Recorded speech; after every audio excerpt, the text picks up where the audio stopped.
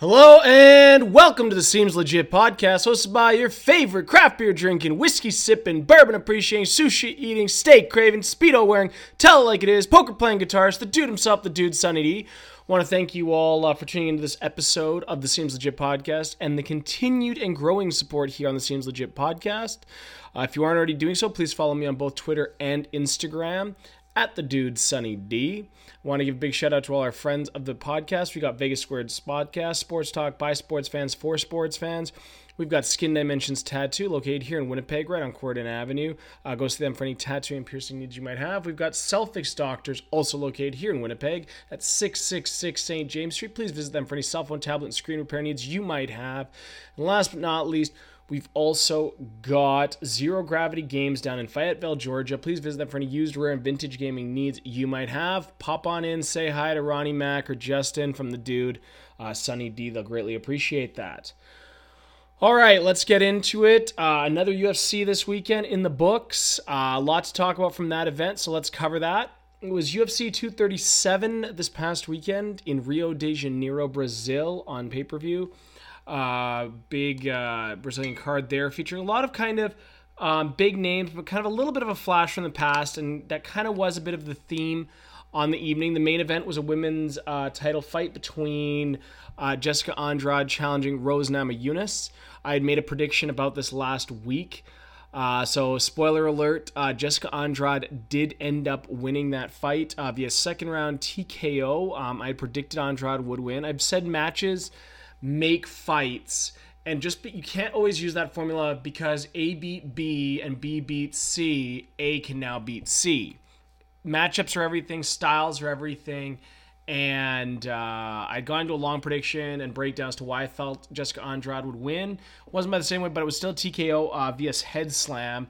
She picked Namajunas up and threw her around like a rag doll. It was a crazy display of strength. But there's four fights in particular I want to talk about from this pay-per-view. So let's recap them. First and foremost was Thiago Alves fighting. I can't even remember his opponent's name right now. Who did he fight? He fought Laureano Staropoli in a welterweight bout and lost via unanimous decision. For Thiago Alves, this has been a kind of sad fall from grace over the past few years. It wasn't so long ago he was like the highly touted not uncrowned king, but kind of next in line or big threat to the welterweight throne. He famously co-headline, he was in the co-main event of UFC 100 against George St. Pierre for the welterweight title. And he's gone through a lot. He battled some injuries. I think he had a brain tumor or something. So he's had a lot of kind of outside the octagon distractions, so to speak.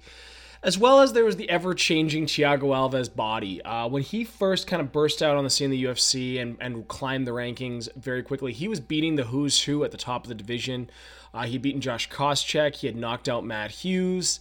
And had done what he needed to do to earn that. I think, who else did he? He beat a number of people. I want to say he might have even beaten Dwayne Ludwig, but not sure. But anyway, beating the who's who of welterweight, kind of top of the echelon.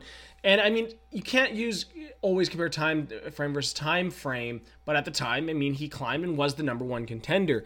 He was huge. He was big, strong, jacked, like cut out of sheetrock, just a monster at 170. I was oftentimes having trouble, sometimes even making 170, and was the much bigger fighter against him when he fought George St. Pierre. And I would fathom to say he might have been the last fighter that was truly bigger than George St. Pierre when they fought. The last one that would have given him a size run would have been Matt Hughes, who was also a huge welterweight. But Thiago Alves was a monster. And a lot of people felt maybe he should move up to middleweight, but he kept saying, I don't have the height for it. And probably at a valid point, especially for a Muay Thai fighter who wasn't afraid to use his knees and used his kicks a lot. I could understand Alves feeling like, I'm going to have a height and reach disadvantage, and that's going to be huge to overcome. So he buckled down and made 170 and lost a unanimous decision, a dominant decision against George St. Pierre, where George St. Pierre basically nullified the striking, took him down, controlled the fight on the ground, and that was that. Now Thiago Alves, it's a bit of a weird case because I mean, he hasn't done anything really, no real climbs since then. As I said, he's been distracted, had some issues out of the cage. And I think fights like this, I mean, he's not young anymore. He's got to be in his mid-30s. It's a shame to see people take that unnecessary and unwarranted brain damage. I would love for him to find something else to do outside of the cage. His body's changed so much. I mean, he's no longer at that big, monstrous, hulking 170. He's leaned out drastically, which, I mean, is overall probably better and healthier for him in terms of trying to make those weight cuts and whatnot. But it's just, he seems to have lost a step. And I mean, there was moments in this fight this weekend where he looked like he was, kind of the Thiago Alves of old, but has never been able to consistently put that together since that run. And I just worry sometimes when you see these fighters, especially in a violent sport like the UFC, it's just sometimes maybe it's best to call it a career. He's always going to be remembered for a long time. There's still a lot of coaching and a lot of wisdom that he can impart on the next generation of fighter without having to get beat up. And, you couple that with maybe some outside, some other ventures, maybe business opportunities, goes back to school, becomes a professional, whatever it might be. It's sad to see someone like that, and a fighter that I really used to like. I was a big fan of Thiago Alves, and I still am. I just don't expect him to be winning the welterweight title anytime soon. I mean, he'll finish his career at 23-14, very respectable. But I think for Thiago Alves, it was a sign of the times. That time away, all of these outside things, you might not just have it anymore. And why fight and get beat up if you don't need to? And maybe he does. Maybe he does need the money. I don't know. Maybe this is how he feels like this is the only way he can earn a living. I don't know. But I'd love for Thiago Alves to get a gig doing something else. Put him on broadcast. He's a good-looking dude. Put him on the broadcast. Maybe on the Brazilian broadcast, whatever it might be, doing commentating down in Miami. I think he still lives in Florida. That kind of thing. But I guess they brought him back. The nostalgia. He's Brazilian. The card was in Brazil, so... But sadly, no. I think Thiago Alves, we might have very well seen the end of his UFC run. I hate for it to kind of be like, I'm going to retire from the UFC and just take a step back in competition to other promotions where I think I have a better shot of winning, which you do see oftentimes for fighters.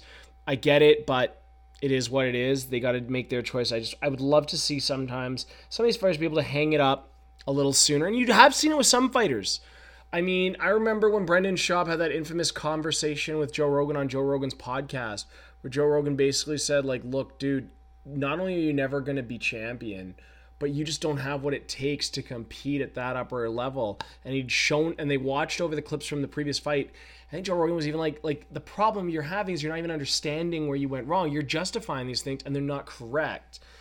And, I mean, Joe Rogan helped out. I mean, him and Brendan Schaub were friends. He helped him out considerably. And now Brendan Schaub's doing great. He does Fighter and the Kid podcast. He does his comedy, all of that. I mean, he's made a great little niche for himself outside of fighting, but using that celebrity and that recognizability from UFC to help build a nice career. Good for him. I'm proud and I'm happy to see that for fighters when they go and do things like that. That really does make me happy. The flip side is when they don't know when to call it a career. Look at Michael Bisping. Loses his belt, tries to have the quick turnaround, then fucking gets knocked out, and then it's like, okay, you know what? Fuck this. I'm done. And now has a great job doing commentary, gets to save his brain, he's in phenomenal shape still. Just because you're retired doesn't mean you can't be in phenomenal shape. Still in phenomenal shape, and kicking ass at commentary. So sometimes I like seeing that when the fighters know when to hang it up. And I mean, Thiago Alves still isn't that old. He's barely older than me. But I'd like to see that. Another sad one is Jose Aldo against Alexander Volkanovski.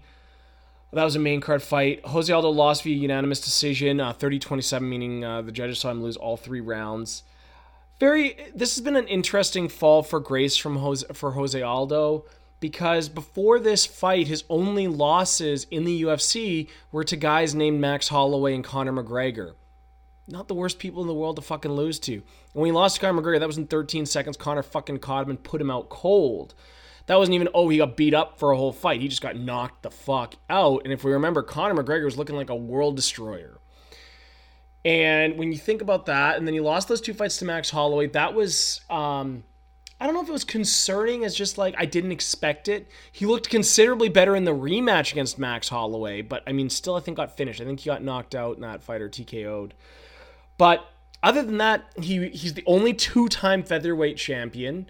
Because after he lost to Conor McGregor, as we know, the UFC decided to, for some reason, strip him of the belt.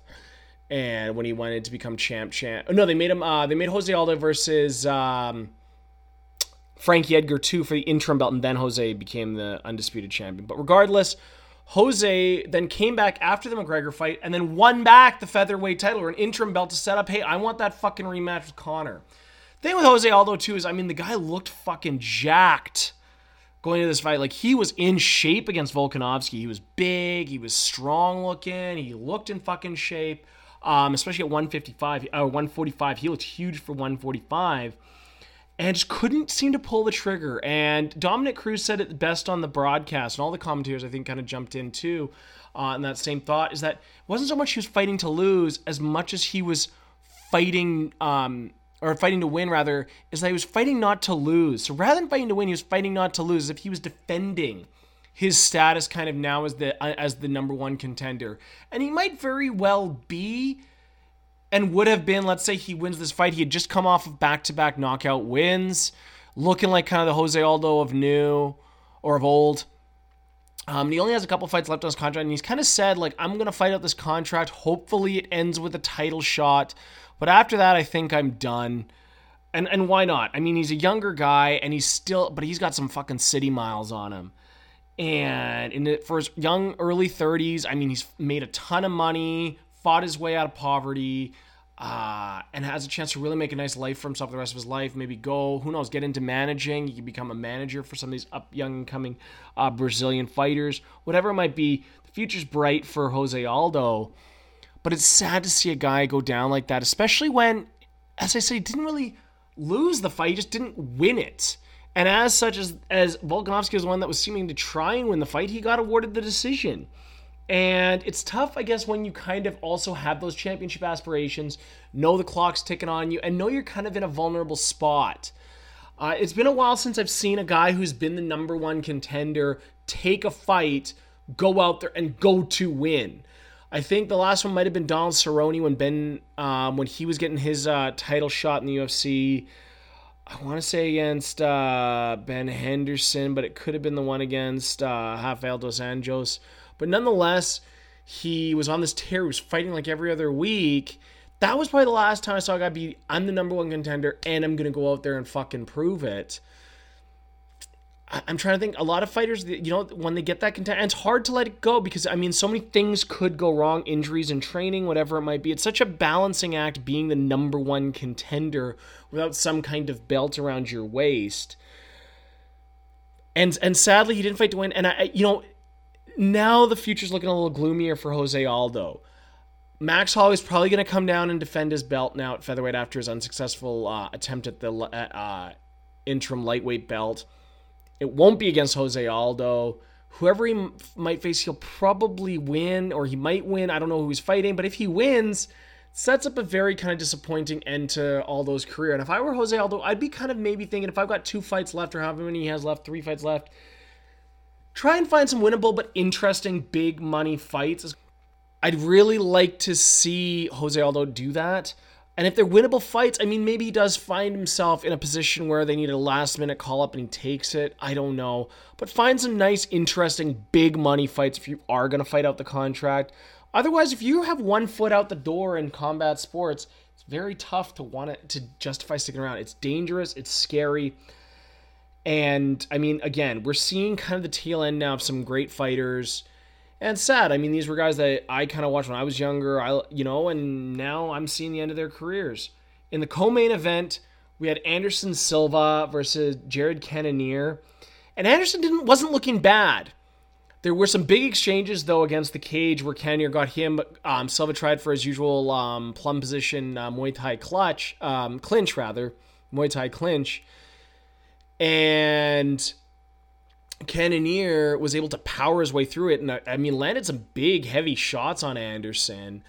And Anderson's always proven he's got a rock solid chin. It's been a long, he's always been able to prove that. But at 44 years old and 44 career fights, or I guess 45 career fights, there's nothing for Anderson left to prove. And the guy's made $1 gazillion in fighting. He's a likable guy, nice guy.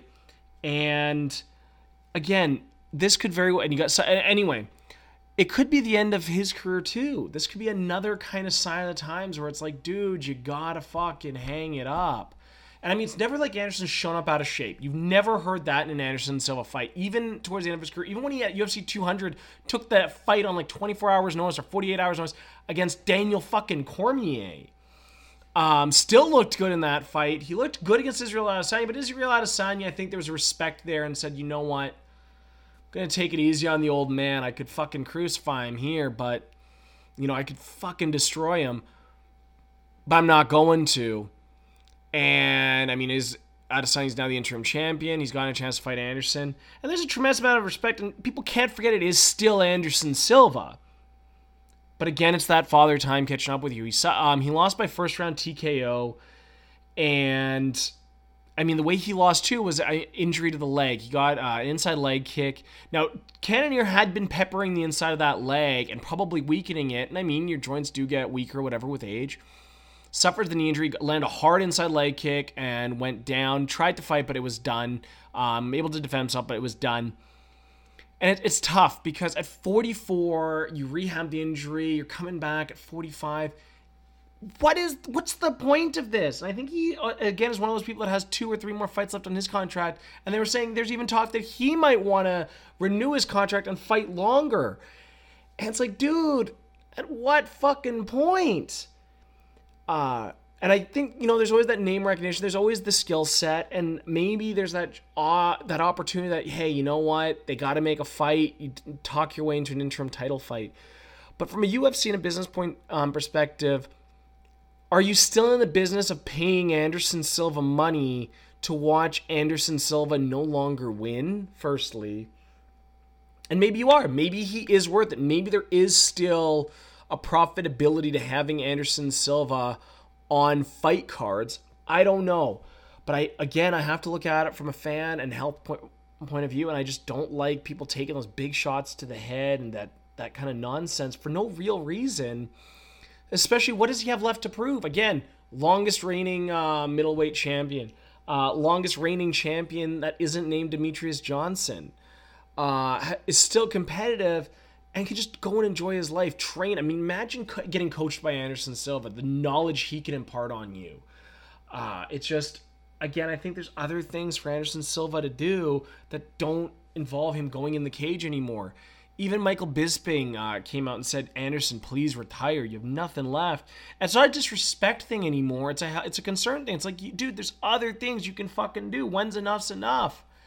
And I kind of look back at some other fighters who had some end-of-career success and later in life success. Like, you look at a Randy Couture who got a late start in the UFC. Like, I don't think he became champion until his mid-30s and was fighting into his 40s and still having success. Mark Coleman, I think, registered a win at UFC 100 or UFC somewhere along those lines at like 50 years old against Stephan Bonner. And then most famously, you had Dan Henderson, who had this huge resurgence at the end of his career, knocking out Shogun twice, beating Shogun twice, once by knockout, winning the Strikeforce light heavyweight title, getting title opportunities towards the end of his career. All of these things. Yeah, he got a middleweight title shot against Michael Bisping. That was Michael Bisping's first title defense. And I mean, even there, he had the H-bomb, as they called it. And I mean, that big right hand, that power doesn't go away. But I mean, even there, he had said, this is my last fight. And you could see it. And I'm happy he knew when enough had been enough. Like, I have nothing left to prove. I have nothing left I can really do here. Let's just call it a career. Let's save ourselves and move on. And I like seeing that. I was happy to see that out of a guy like Dan Henderson, being able to pull the plug on the career. Big problem I did have, though, is that it's now kind of influenced, and even Fedor Emelianenko kind of had that until recently, until he started losing over in Bellator. Well, he did beat Frank Mir, though. That's that in itself. But you have this kind of idea here of, and speaking of which, like, when is that happening? When are they settling? Oh, no, Ryan Bader did become dual champion. I apologize. Yeah, Ryan Bader did become dual champion.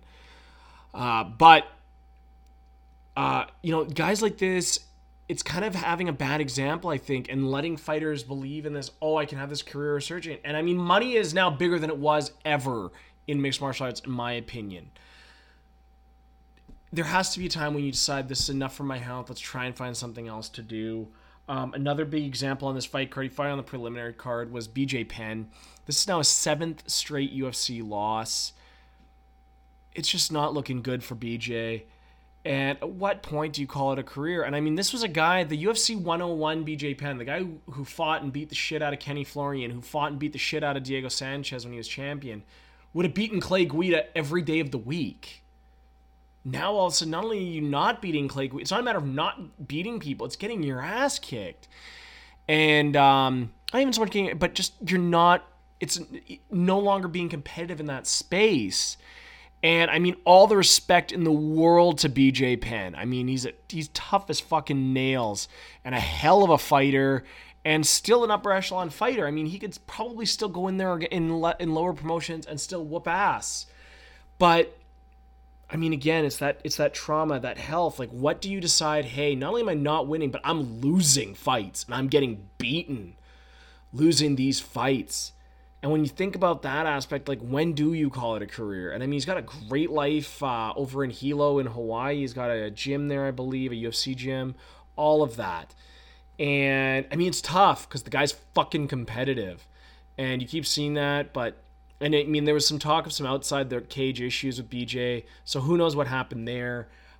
Sad to see, though. And I really, really would be happier and more inclined to see a BJ Penn kind of be able to call it a career peacefully and move on from this kind of Groundhog Day of going into these contests, getting beat up, getting injured. And I mean, and the thing is too, is that he's coming out and he's having moments in the fight where he's looking good. So it's tough. And I don't know if it's his coaches or what, but at some point in your career, I think we have to call it a career, especially in combat sports. And I think, and I said, it's that Dan Henderson / Randy Couture effect of guys who had later in life success in combat sports. I mean, even look at a guy like Floyd Mayweather still fighting at 40 and whooping ass. And still even talking of potentially coming back for the right fight. But even if these guys amount to win, do they still think they're going to beat those guys at the top? Like, is it BJ Penn? Is it like, let's say he put together 3 wins and they're like, you know what, for fucking numbers and nostalgia and all this, let's put BJ Penn in there against Khabib Nurmagomedov. Like, how do they think that fight goes? How do they think a guy like BJ Penn does against Ally Quinta?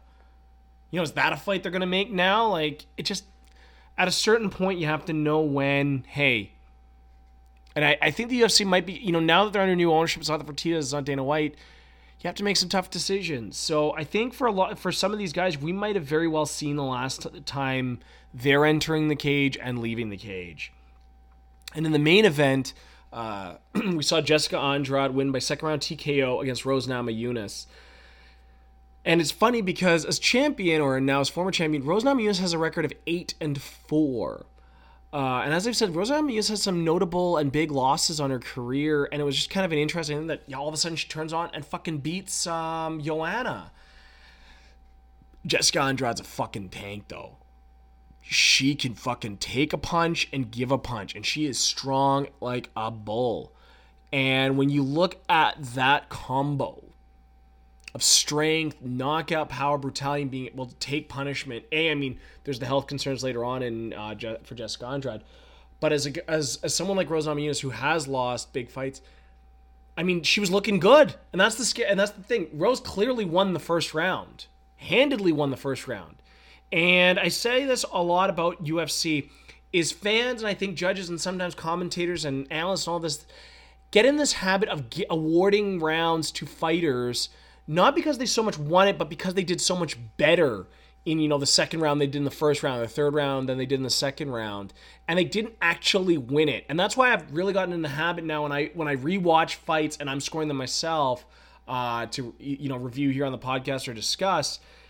It really, to me, it's important to kind of put aside those scorecards and really watch those rounds, especially when you get into watching a second time or even a third time, of that idea of being like, did they really win this round, or did they just do better than they had in previous rounds? Now, it's easier, of course, when you've rewatched the fight. In the moment, judges have a tough life. They've got a tough gig, and I don't envy that at all. But I think sometimes we do get a little caught up in they didn't win this round. They just did better in it than they had in previous rounds. But Andrade got what she needed to do. She got the position, leveraged, fucking lifted Rose and slammed her down on her head and neck. And Rose landed in an awkward position. And I think everybody was kind of worried for whether there'd been a potential neck injury there. I haven't checked MMA Junkie today or any other MMA news outlets, but as of, I think, even yesterday, there hadn't been any real talk, or I hadn't seen any talk of whether they had determined there was a neck injury or not. But very scary for Rose Namajunas, who's also now come out and said right after the fight that she very well could be done. I get it. I know there's two sides to that. There's the I just lost my belt, all of that. But she made some good points about it's hard to keep having fun doing this. And if you've already got one foot out the door, and I mean, if she has suffered a horrible injury, let's hope she hasn't. It's hard to have motivation to come back. And I mean, she's a very young girl, bright future ahead of her, and there's a ton of other things she could do outside the UFC, I'm sure. Maybe this is the time you say, hey, you know what, if she's got one foot out the door, maybe she does say, you know what, I am done. Maybe I do want to start a family. Maybe I do want to enjoy a little other things in life. And Rose is a phenomenal competitor. She's been a champion. That's an elite company that only very few people have ever been able to do, let alone at the UFC level, any level of mixed martial arts or competition, to be the champion. She's been the champion. And if you got one foot, and I think she is going to spend this time reevaluating. She is going. I mean, no matter what, that neck has to hurt. She's going to rehab that neck, and I think look at it. And there's nothing wrong with her deciding, hey, I'm done. She doesn't. There's no shame in any of that. It's not like, oh, hey, she's the worst champion ever. No, she won the belt. She defended it against the previous champion. She came in here and was looking good against Andrade, and things happen. And it wasn't so much that she got caught. She just got outworked, and Andrade used an advantage and won. It's just from a health perspective, again, you have to be like, hey, have we seen enough here? Like, do we need to keep going through this? Like, is anybody winning when this is what's happening? And for someone like Rose Namajunas, maybe this is the time to call it a career. I give her all the respect in the world for heading down to Brazil. That can be a very hostile environment in the cage because they are going to cheer for their Brazilian fighters like it's nobody's business. And when you think about that, I mean, all credit to Rose that she went down there to defend her belt. And but it would be, as I said, it would be an understandable departure from the sport if Rose Namajunas decided to leave. That's what makes some of these cards harder now. And I mean, as a longtime UFC fan, you start to see these things. Some of these fights these cards do become kind of both more important and sad to watch because in a lot of cases, this very well could be the last time we see certain fighters get in that octagon. And it happens. And all the power to the fighters who can decide enough is enough. I just don't want to fucking do this anymore. Nothing wrong with that. I mean, Forrest Griffin, I'm pretty sure retired. Who did he fight in his last fight? I can't even remember who Forrest Griffin fought in his last fight. But he decided enough was enough. And now he runs the UFC Performance Institute athletic department or something like that. Like, he has a great job with the UFC. Sometimes you just have to decide, hey, you know what, enough's enough. And he was a cop before he was a UFC fighter. So that's kind of interesting in itself. He had a career in law enforcement, then became a UFC fighter. So I guess he could have gone back to law enforcement and decided to go into, what's it called? Run the Performance Institute. Good for him. So, I mean, as I said, these cards can be sometimes a little difficult to watch. I mean, even guys that haven't officially hung up the gloves yet. You never know. Have we maybe seen the last time Dominic Cruz gets in there? You never know. Had Stipe Miocic not been waiting, had there not been a lot of intrigue in that fight, maybe when the Brock Lesnar thing didn't come to fruition, we could have very well seen the end of Daniel Cormier's fighting career. You never know now. So, It is what it is, but I'm happy that you're starting to see a lot more of these opportunities arise for fighters kind of outside of fighting, whether it be the commentary gigs, whether it be, running, other kind of endeavors. Look at a guy like Anthony Rumble Johnson now. He's involved with the Bare Knuckle FC, and I mean, the guy's fucking huge. And he was in between Paulie Malignaggi and Artem Lobov there. And I mean, just like he's got one hand pulling the guy back and he's videotaping it for Instagram. I mean, the guy's a beast. Again, opportunities. He had one foot out the door. His last UFC fight was a title fight. And I mean, this is a scary guy. He packed a big punch. Remember in the first fight with Daniel Cormier, he landed a punch and sent Daniel Cormier across the bloody cage. So again, at what point? Who knows? And I'm just happy that there are these opportunities. And I think now fighters maybe should be considering, hey, you know what? There are these other opportunities for me outside. And maybe pre-negotiating that. Miesha Tate, same thing. I can't compete at this level after her Raquel Pennington loss. I'm done. Went off, decided to start a family. And that's that. Now she does other gigs. She does commentary. It is what it is. But I'm happy that those opportunities exist. And I, highly encourage that. For players or for fighters rather, for players. I was getting in my own head there. I was thinking, I got distracted thinking about poker, but for these fighters, and I encourage them to take them up because I mean, there's not, there's an opportunity for everyone. So if you can be the one to say, hey, you know what, there's an opportunity for me, fucking take it.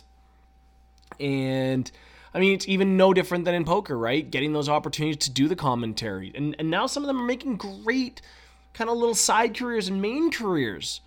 Maria Ho is a great example.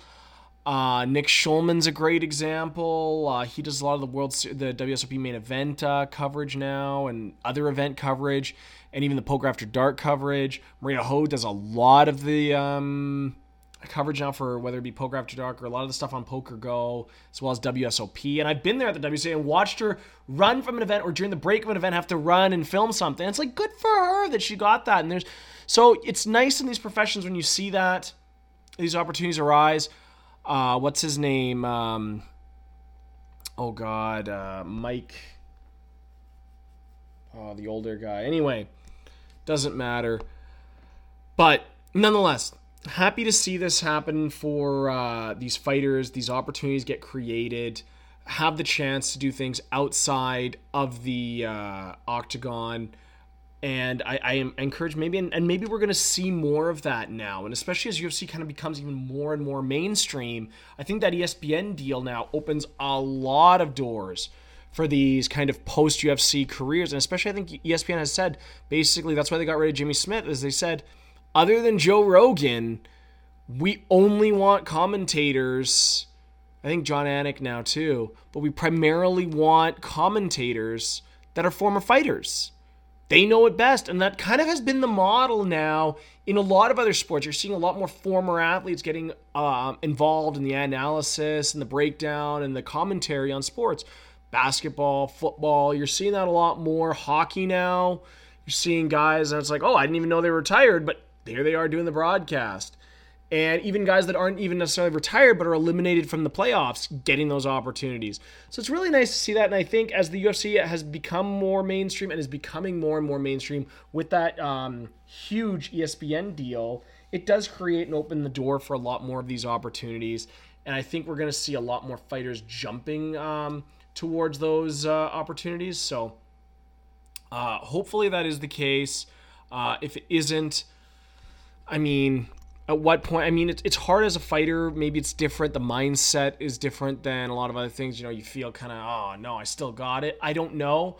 But with the opportunities being created, I think we could see a big migration there. And I encourage us to see a big migration of fighters going into these outside but UFC and mixed martial arts related kind of endeavors and, earning careers and earning a living doing that.